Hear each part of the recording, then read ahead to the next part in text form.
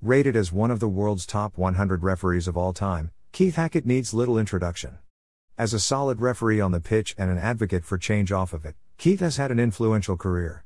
From his humble beginnings in Sheffield, to refereeing in England's top league, and in football's largest international competitions, Keith brought a determination and professionalism to his role that earmarked him as one of the best.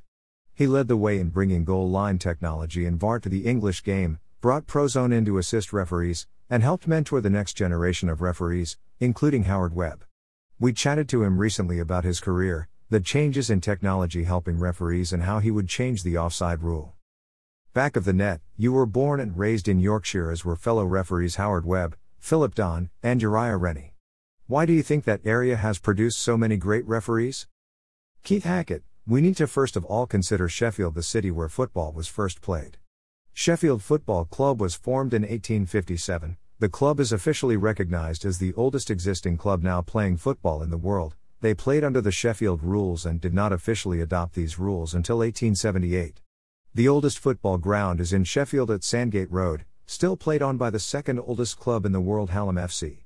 Many other historical facts are associated with Sheffield, South Yorkshire. South Yorkshire has had a thriving grassroots football scene for years, and we were never short of games to referee, with us all generally refereeing 3 games a week. These games were physically challenging, and our management skills developed at a pace as we controlled players from different backgrounds, with many of them employed in the thriving local steelworks. We all started officiating at a young age, and having officiated at amateur level for over 12 years, I was promoted to the professional game. We attended thriving association meetings on a monthly basis, and we were able to listen to senior referees talk about their experiences.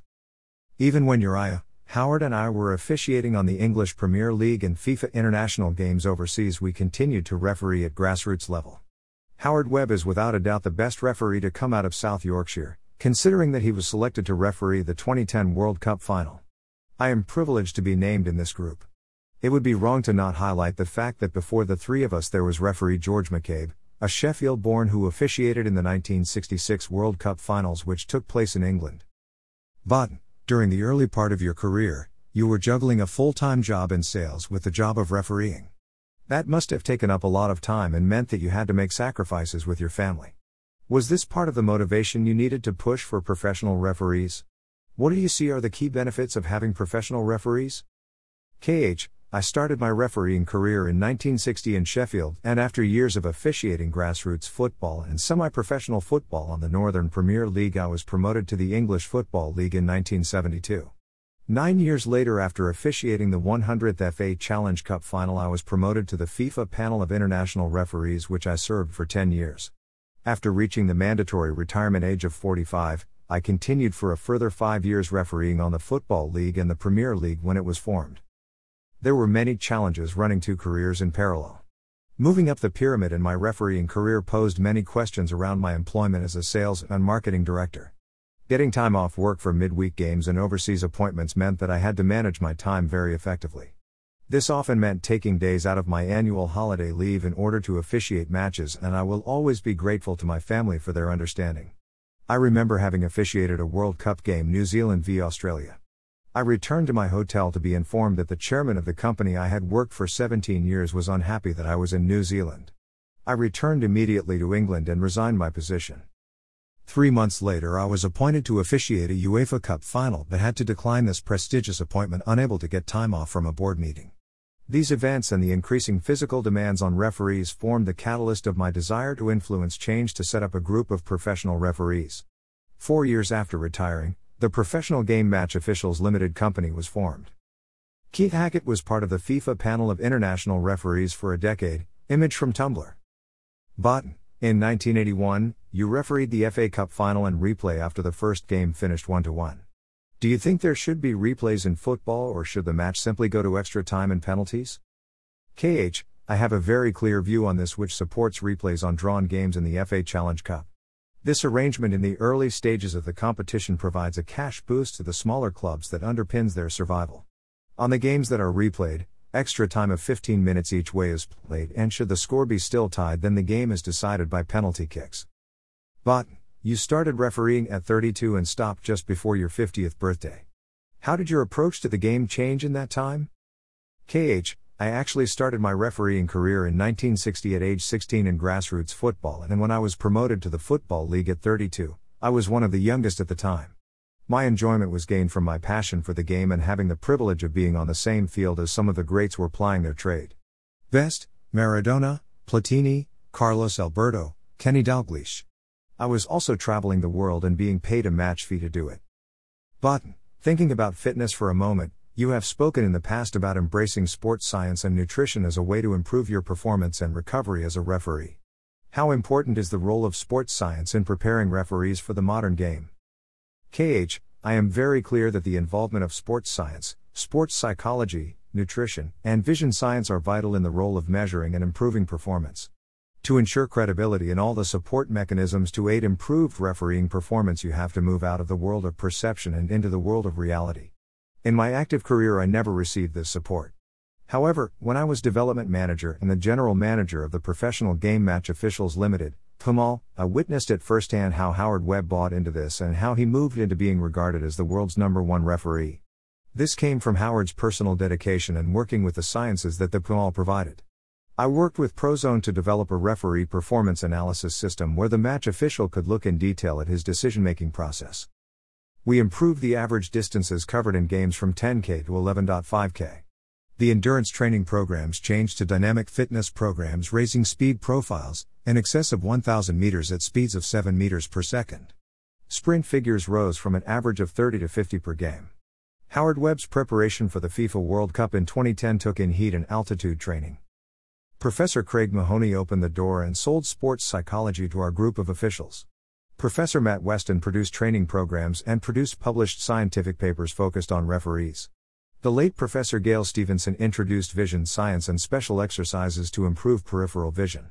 Nutrition programs and advice had a positive effect on recovery programs. Howard Webb is put through his paces. Image from Tumblr. Botan, is there a referee that you saw over your career who embodied this new approach to self-perseverance and improvement? KH, Howard Webb and Mark Clattenburg, and it was no surprise to me that they both attained #1 world status in refereeing. Botan, let's switch our attention to technology in football. Over your career, you have been a pioneer in English football for the use of technology and were at the forefront of goal line technology being used. Was there an incident in particular that made you passionate about this? The Pedro Mendes goal/no goal at Old Trafford against Roy Carroll springs to mind. KH, the modern referee's performance at Premier League level is forensically examined by all stakeholders in the game. In my career, I officiated in front of 3 cameras. Premier League referees operate in front of a minimum 22 cameras, super slow motion, and the presenter can focus through instant replay on any decision.